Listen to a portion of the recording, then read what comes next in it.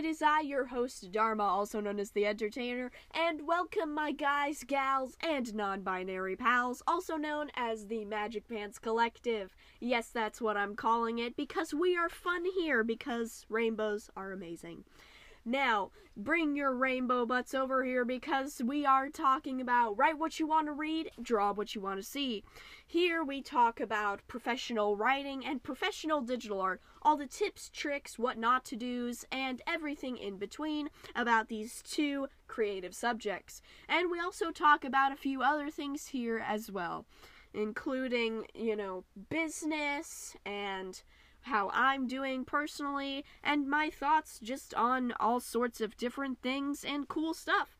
So welcome, and I hope you join the Magic Pants Collective today. Rainbows out! Maybe you were told your art was garbage. Maybe you looked at your own art and thought it was garbage. Maybe somebody thinks that you are garbage. Welcome, my dearest listeners. Today we are going to be discussing looking back at old art and reminding you of how far you have come. So, let us take a journey, shall we? Off we go. Hello, it is I, your host, Dharma, also known as the Demi-Omni Queen, also known as your one and only Entertainer.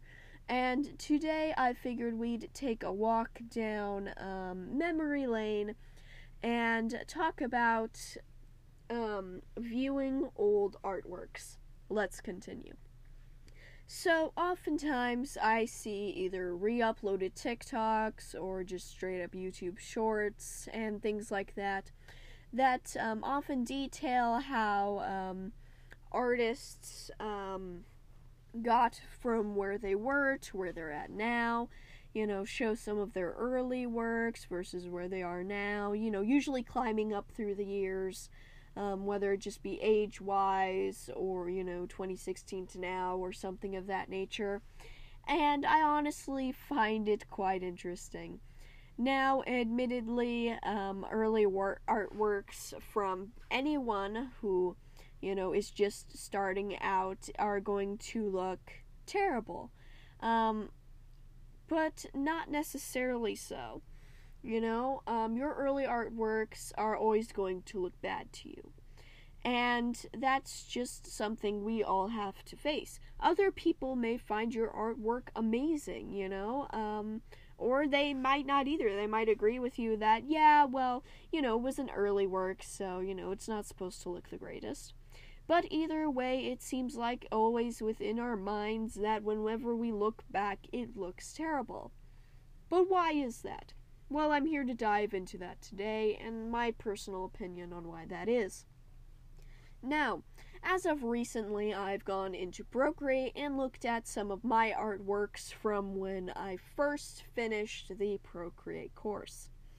Now, admittedly, I wasn't sketching at the time. I just went straight to inking and then coloring afterwards, all on the same layer. Oh, jeez. And it looks incredibly bad.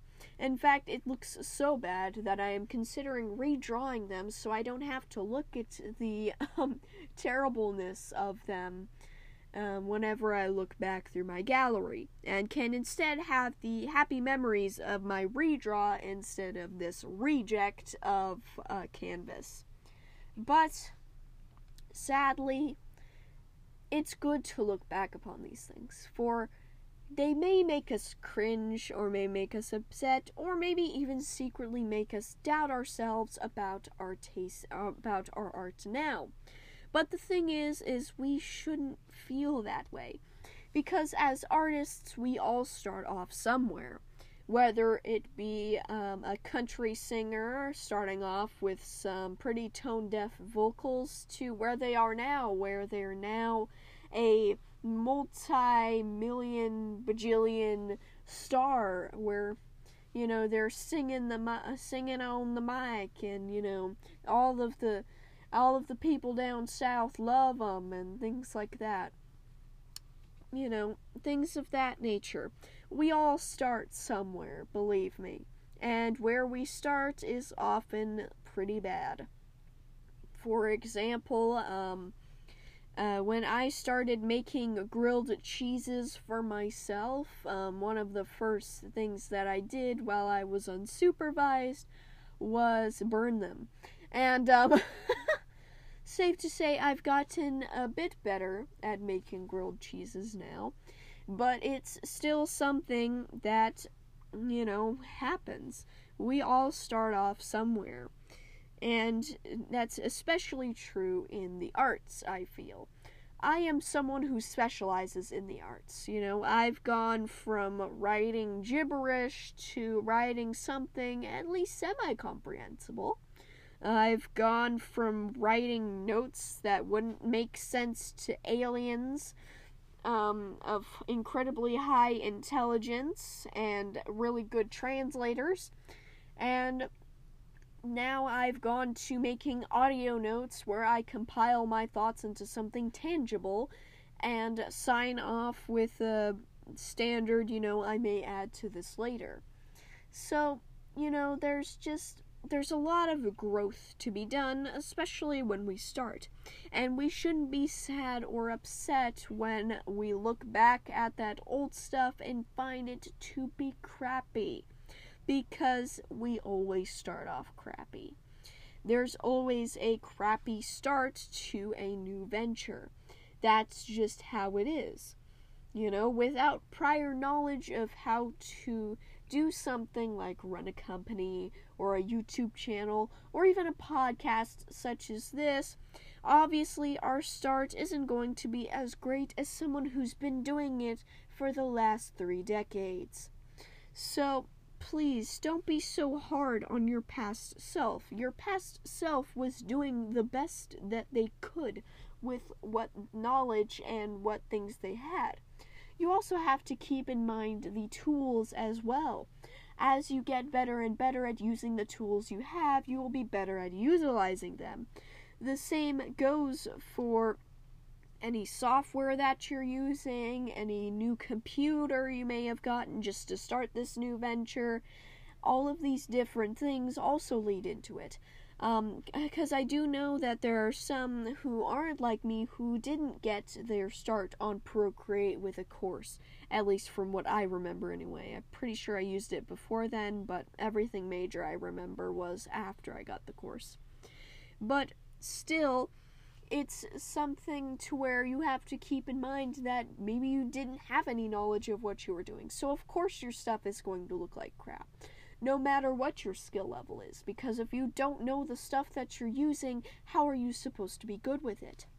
That is something to also consider as well. So look at that. Look at how your technique has changed when it comes to the different things you're using. If you're someone who, for example, who works with paper and marker, see how things have changed from when you used a chisel tip marker back when you first got the set and first learned what a chisel tip meant, to now when you know what it means and you're able to do such cool things with it, and you know thick and thin, and you know how to get the precise line that you want. So please, don't be so hard on your past self. We're not all born with the knowledge to do these things. So don't look back at yourself like you did have that knowledge. So just remember that, these are things to keep in mind. Don't be so hard on yourself. You were trying your best then, I'm sure of it. And even if you weren't trying your best then, even if then you were just doing hobby stuff, still pat yourself on the back for even starting. A lot of us, our artist dreams are smashed before we even get to do anything. For example, my dearest mom, back when she was in public school, she took a painting class because, I'm guessing it was just either she was interested in it or it was mandatory or something of that nature. And so she took a class in, art and painting.